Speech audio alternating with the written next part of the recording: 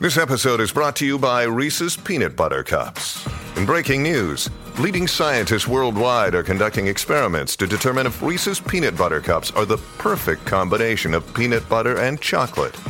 However, it appears the study was inconclusive, as the scientists couldn't help but eat all the Reese's. Because when you want something sweet, you can't do better than Reese's. Find Reese's now at a store near you. Hey, it's Ryan Reynolds, and I'm here with Keith, co-star of my upcoming film, If, only in theaters May 17th. Do you want to tell people the big news? All right, I'll do it. Sign up now and you'll get unlimited for $15 a month and 6 months of Paramount Plus Essential Plan on us. MintMobile.com/switch. Upfront payment of $45 equivalent to $15 per month. Unlimited over 40 gigabytes per month. Face lower speeds. Videos at 480p. Active Mint customers by 531.24 get 6 months of Paramount Plus Essential Plan. Auto renews after 6 months. Offer ends May 31st, 2024. Separate Paramount Plus registration required. Terms and conditions apply if rated PG. I don't know how to describe it other than like a demon type of sound.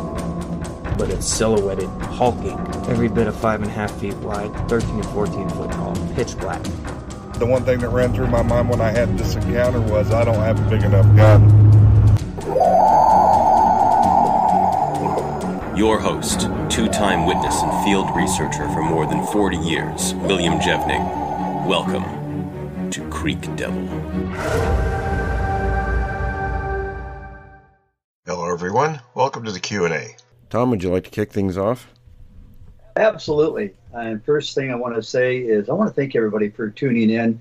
It's a privilege for us to have you take time out of your day and listen to the show. And if you like the show, let us know. Click the like and subscribe button and click the share button. And that really helps the algorithm. It's a hungry algorithm. Also, if you have questions, send them to questions@creekdevil.com. You were the guys that keep this topic alive, and we want to hear your questions. There are no bad questions except the ones that are not asked. So, again, questions@creekdevil.com. We'd love to hear from you. Okay, so we have a gentleman here. He wants to know about the mind-speak telepathy thing, and I think he was referring to the Mr. Black interview. And he wants to know, is that something that Mr. Black says these things, or some of them can do? And, you know, what's Creek Devil's position on this? Well, what he's told me and other sources are, okay, you have to differentiate. You know, the Sasquatch, what we think of as a Sasquatch or Bigfoot, is a normal part of the planet. Okay, they're another creature out there like all other animals. And they don't have abilities like that. Now, we're going to go down the road and we're going to we're going to record another interview with Mr. Black soon. And he's going to talk about some different topics. He's going to do one on just UFOs and aliens, and because he was exposed to a lot of different things, not just these creatures. But he told me that there were some of these beings that were coming to the planet that as a form of camouflage, they would make themselves look like things that we might expect to see, whether it's animals, including Bigfoot, normal animals you'd see out there, and even inanimate objects. So, at this point, that's all I'm going to say about it, because I'll let him talk about that when we do that recording with him. But creatures on this planet, I mean, brains in this world really aren't designed as receivers or transmitters of information. That's not how brains work. Okay, so in a nutshell, I think what we're saying is these are things that are not of earthly origin. Correct. They're impersonating, and whereas Bigfoot is something that is native to our planet. Yes. So, okay, all right. So got that settled. You have to differentiate between the terrestrial and the non-terrestrial. I don't know how you do that if you're standing in front of one. I just want to get away from it. Well, I think if there's things going on, you know, because we get people to talk about, you know, orbs and UFOs and stuff like that. And I don't know about if they can actually make a direct connection with that. Just because you see one thing and you see another thing in that general proximity, that doesn't mean they're connected necessarily. Yeah, good point. Okay. And if we didn't have enough to worry about out there in the woods. Oh, yeah, no, I've had long conversations with this one particular Mr. Black, and Tom knows, he's actually spoken with him too. And what Tom says, you're laying there at 2 a.m. in the morning going, la, la, la, la, I don't want to know that. I don't want to know that stuff. But there is some very weird stuff going on. He's talked about a lot of strange things. And, they used to tell people I only deal with one crazy subject at a time, so I'm not into all that other stuff. Because you can only fix one thing at a time or whatever. Well, it's too much to focus on all that stuff. This subject is overwhelming all by itself. Exactly. Okay, Tom, what do we got next? Actually, I should have Milo ask a question because you had some questions. Oh, okay. Let me see. Well, here's one from our notes from the field and tracking North America Sasquatch, that book, Will. Yeah. And I went back to when we had our encounter, and my question is, what kind of questions would have asked ourselves instead of just freaking out and going, "Yep, that's Bigfoot"? That's a good question. It's really hard, I think, for you and I to answer that because we were there in the moment. Yeah. And it probably would take, like the rest of you were outside looking at that situation, maybe asking things that we wouldn't have thought of. Yeah. Chuck, Forrest, Tom, what do you guys think? I think you're entirely correct. I mean, you're there in the moment, and you're seeing it in the flesh and blood. So, I would agree. What kind of questions would you have asked, though, that we didn't? Of ourselves. Like you guys. Are you talking about of myself? That if you heard what we did, what questions would somebody ask us, or what should we have asked each other? I would ask, how do we get out of here? Okay. Yeah. I might even have asked that in the moment. But if I was talking to you at a later date and asking you about your sighting, my first thing would have been I would have wanted an anatomical description as best as possible from each and every one of you, and I would have asked you separately rather than together as a collective group. I would have probably let me clarify that. I probably would have asked you separately first, and then put you together as a group, and then ask you that question and see how you're because let's face it, it's just like with the sighting that Jessica and I had. There was a couple of things that I noticed that she didn't notice, and then there was something a couple of things that she noticed that I didn't notice. So that is always going to happen because people focus on different things. Let me clarify that a little bit, though. There were 4 of us there, and the creature only one of the creatures only made itself visible once, and it was to Milo. The rest of us didn't see any of them. Oh, well, I mean, see, I wasn't aware of that being the situation, but then Milo would have been on the hot seat. I'd have been asking him specifically for an anatomical description of what he saw. And then I would have gone on to, well, what was it doing? What was, and then, my knowledge would be comparing it to, what would an ape, a primate be doing versus what the Bigfoot is doing. And if there's anything that would be, comparative to both of them, and was it doing anything that was human-like? So, that would be where I would go with my questions. Yeah, there's a lot of things I wish we could have asked ourselves if we had, because we were just a fledgling little group of high schoolers when we did that. So, I regret not following through with, hey, we should have asked ourselves some investigative questions, and we didn't do it. High school, so I don't think that you're really. I realized that that Will actually became friends with DeHenden and Green and those gentlemen at a later date, I think. But but still, you're high schoolers, not necessarily children. I mean, you're still children. Let's face it. Right. You're not necessarily going to think about things like that. I met Dehinden and Green actually a few months prior to that incident, but did you? But didn't really know them guys much. I mean, it wasn't like they were, instructing me when we were at the camp. They were there looking for the creatures. I was tagging around with Dehinden and Dennis Gates at night. They were on the night part of this, the work there. And I was being quiet and just observing. I had no idea.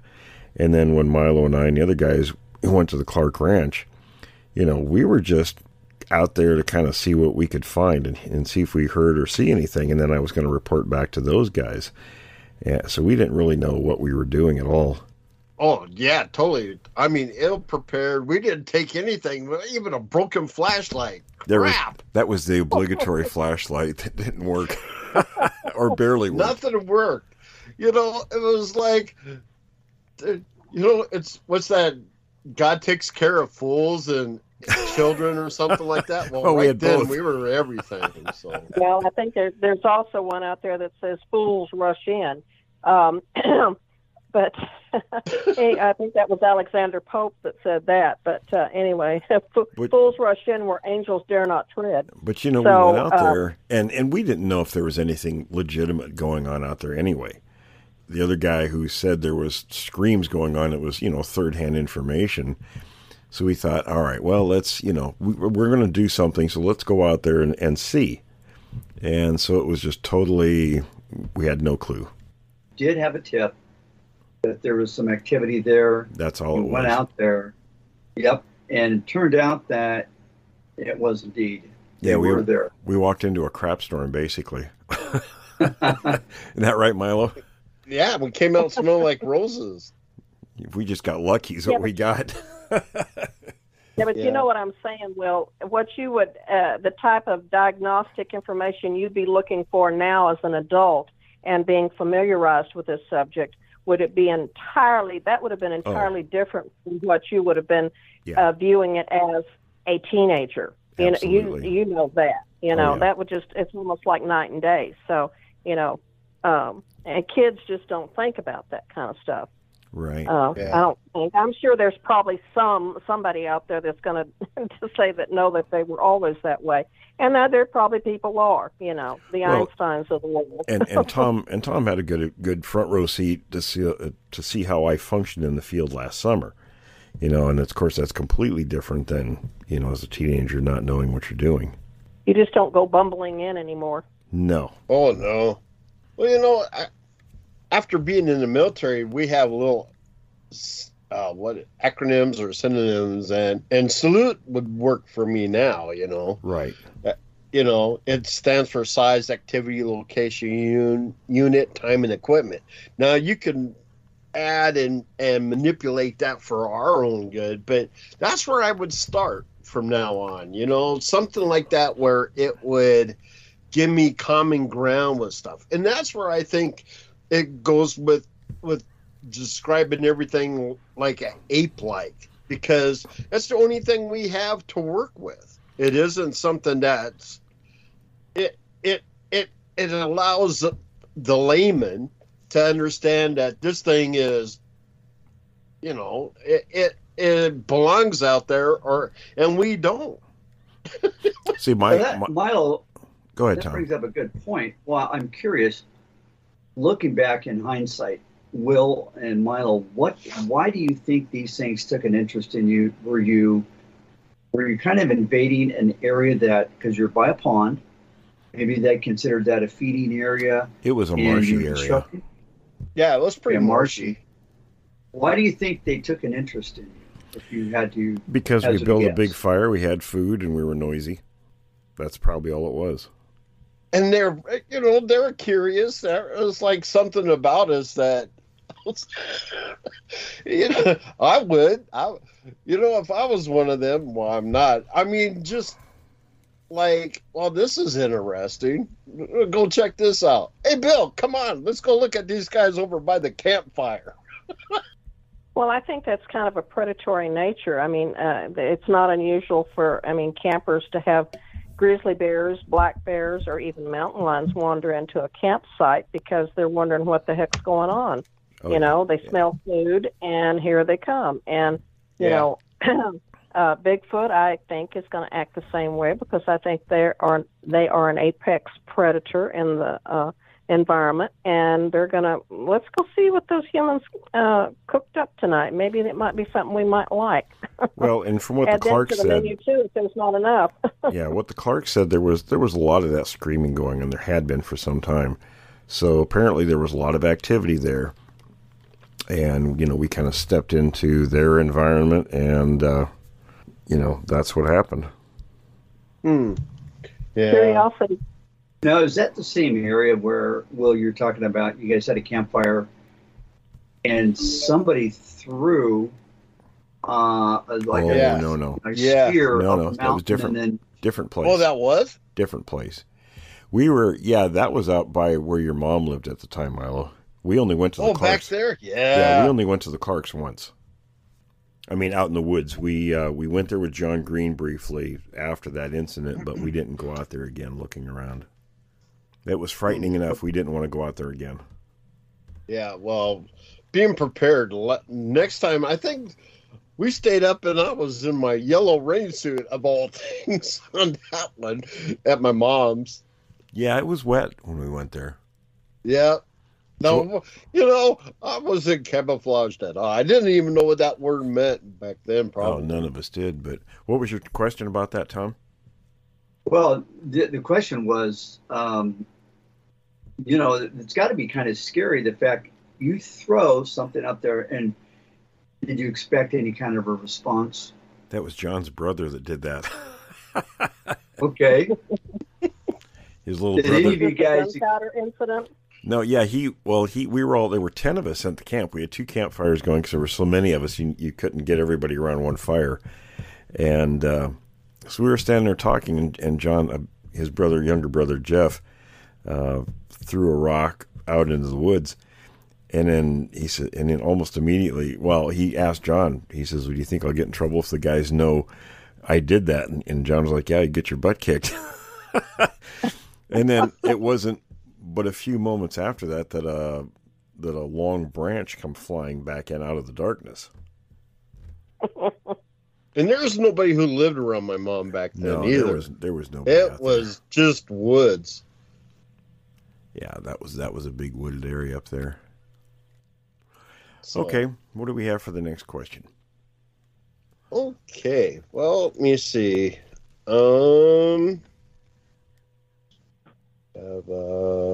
Okay, on page 56 of your new book that I just got, and it's awesome, by the way. Let me just put that out there.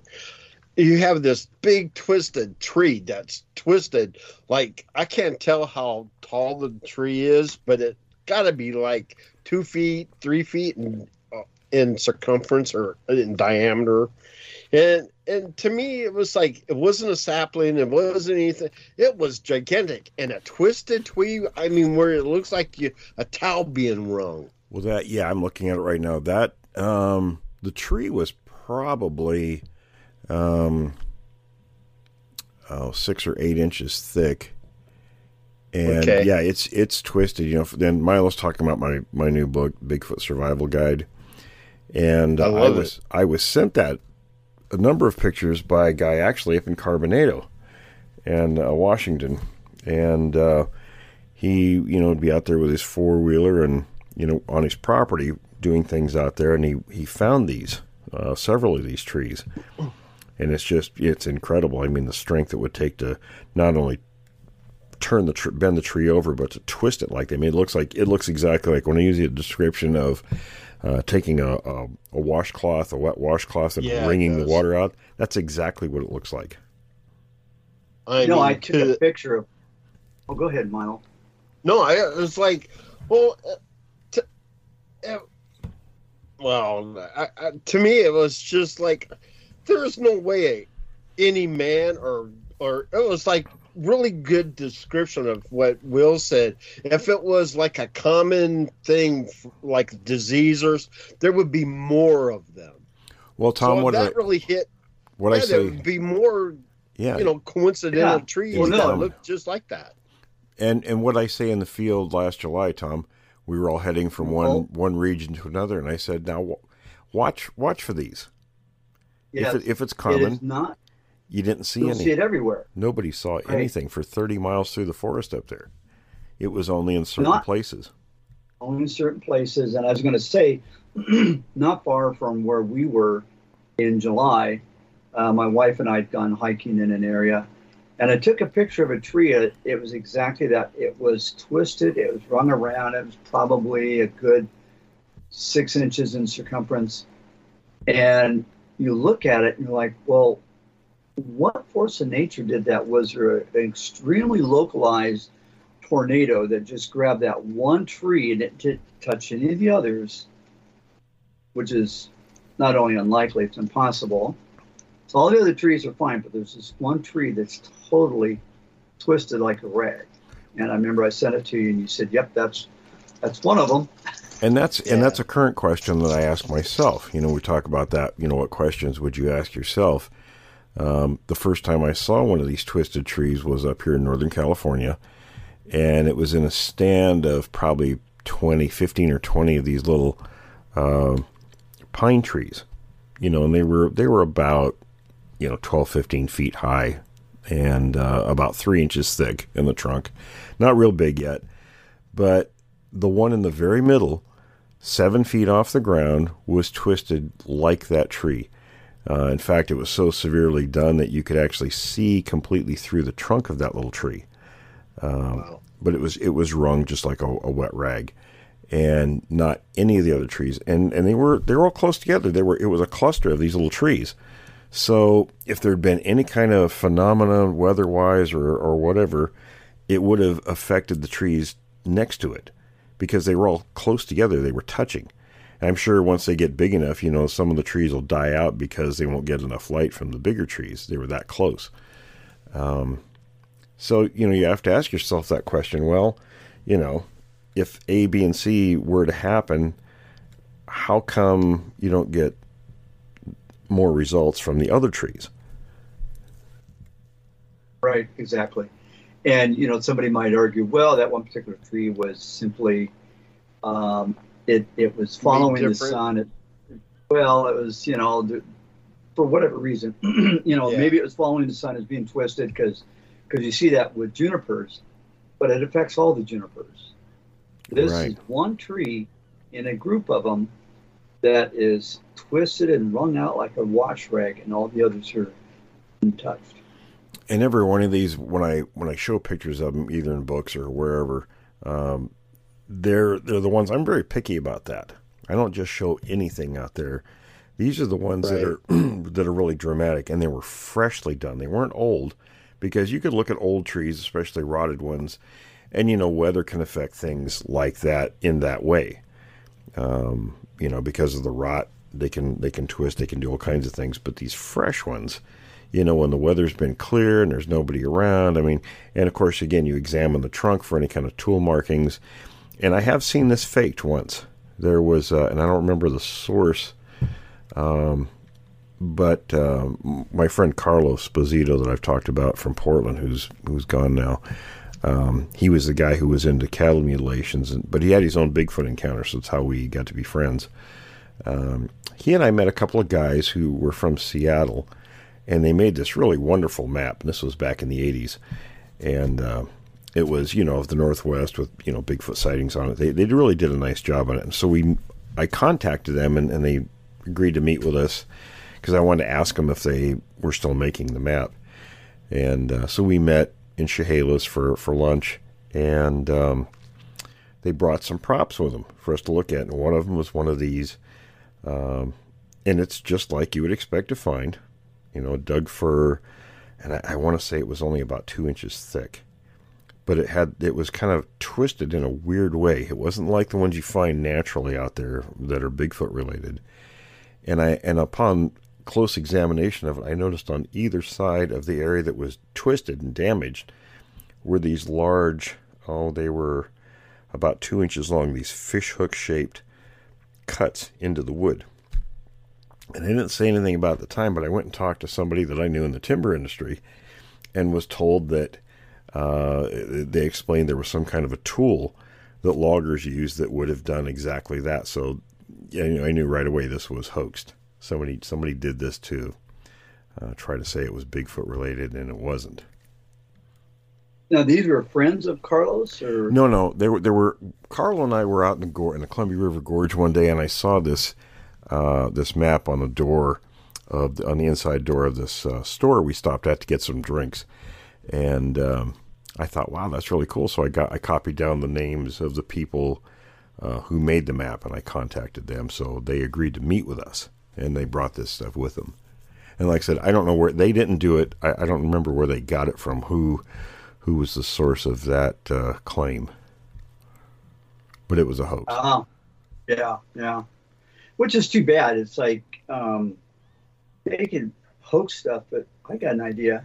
Isn't it better to film the real thing? Take a picture of the real thing? It's out there. I mean, you have to do a little work to find it, but if you're in the right areas, you can find this stuff. And it's just come to my backyard. What's that, Forrest? Right? Yeah, she's got it in her backyard. Just come to my backyard. Chuck, I'll do it. What do you think, Chuck? You haven't weighed in yet. Just call him Mikey. I'll be there. This whole discussion has been kind of fascinating. I was kind of wondering about, what would I ask myself about that and about my first sighting or whatever. And I think one of the questions I might have is why. How come there wasn't more people there around me to help me see it? To at least have more witnesses to it. Yeah. Well, in Will's book, it says never travel alone.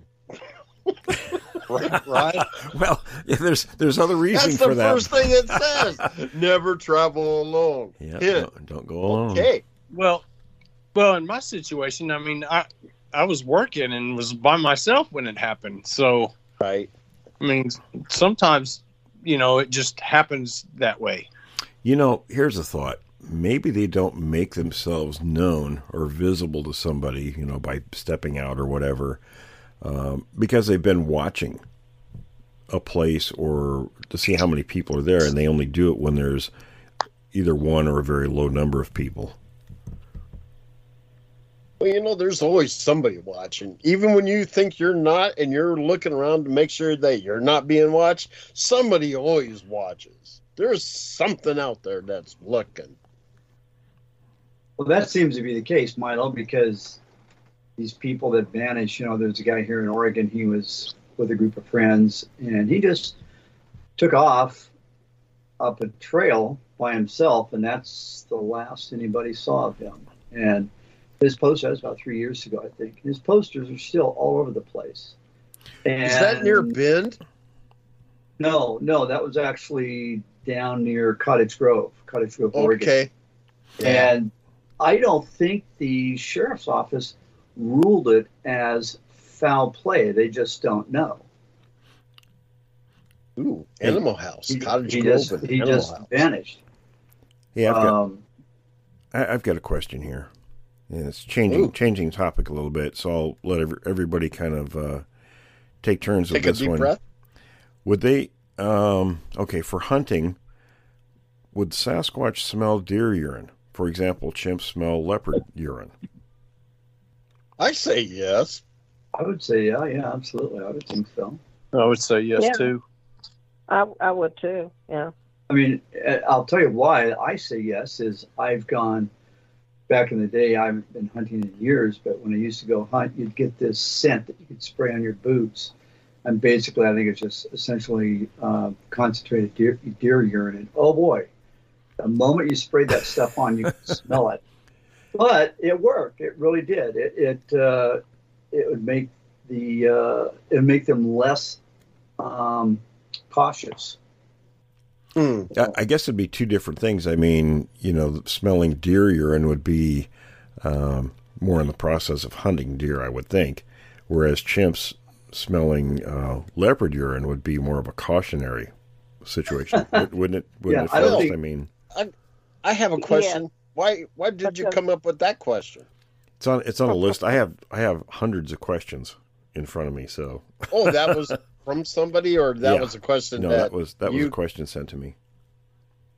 Well, felines mark their scents on trees and rocks and such as that. The big cats, even domesticated cats do it, and the males especially, but the females will do it too, and feral cats do it.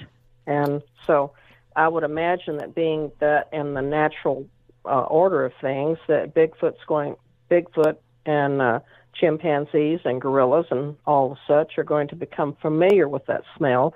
And when they associate that smell with a leopard or a lion or whatever big cat it might be, they're going to respond accordingly and get out of the territory. Yes, if you're a Sasquatch, or tear down a tree. Yeah, if you're a Sasquatch, you're probably going to be hunting for that. Smelling. My question is this person thinking that they want to cover themselves in? Because to me, if you're going to cover yourself in something that's a prey, I wouldn't do it. No, I don't think that was the question at all. They were just posing the question. Do you think, that the Bigfoot does what chimps would do? Smell it, right? We're thinking right. The smell part. Yeah, for recognition. Recognizing it or something.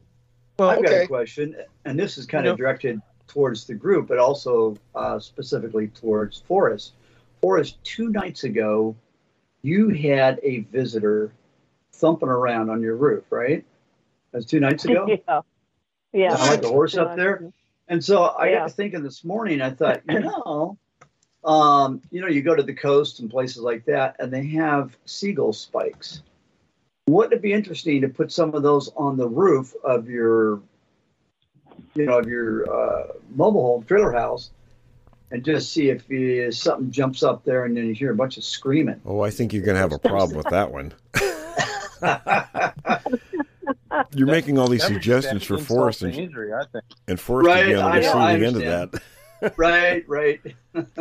Well, they use those in Alaska and Canada too. I don't know, y'all might even up in those areas. I don't know how much problem bears are, but when people vacate their cabins, and actually I think Monster Quest did something on this up at that cabin in the far reaches of Alberta up there.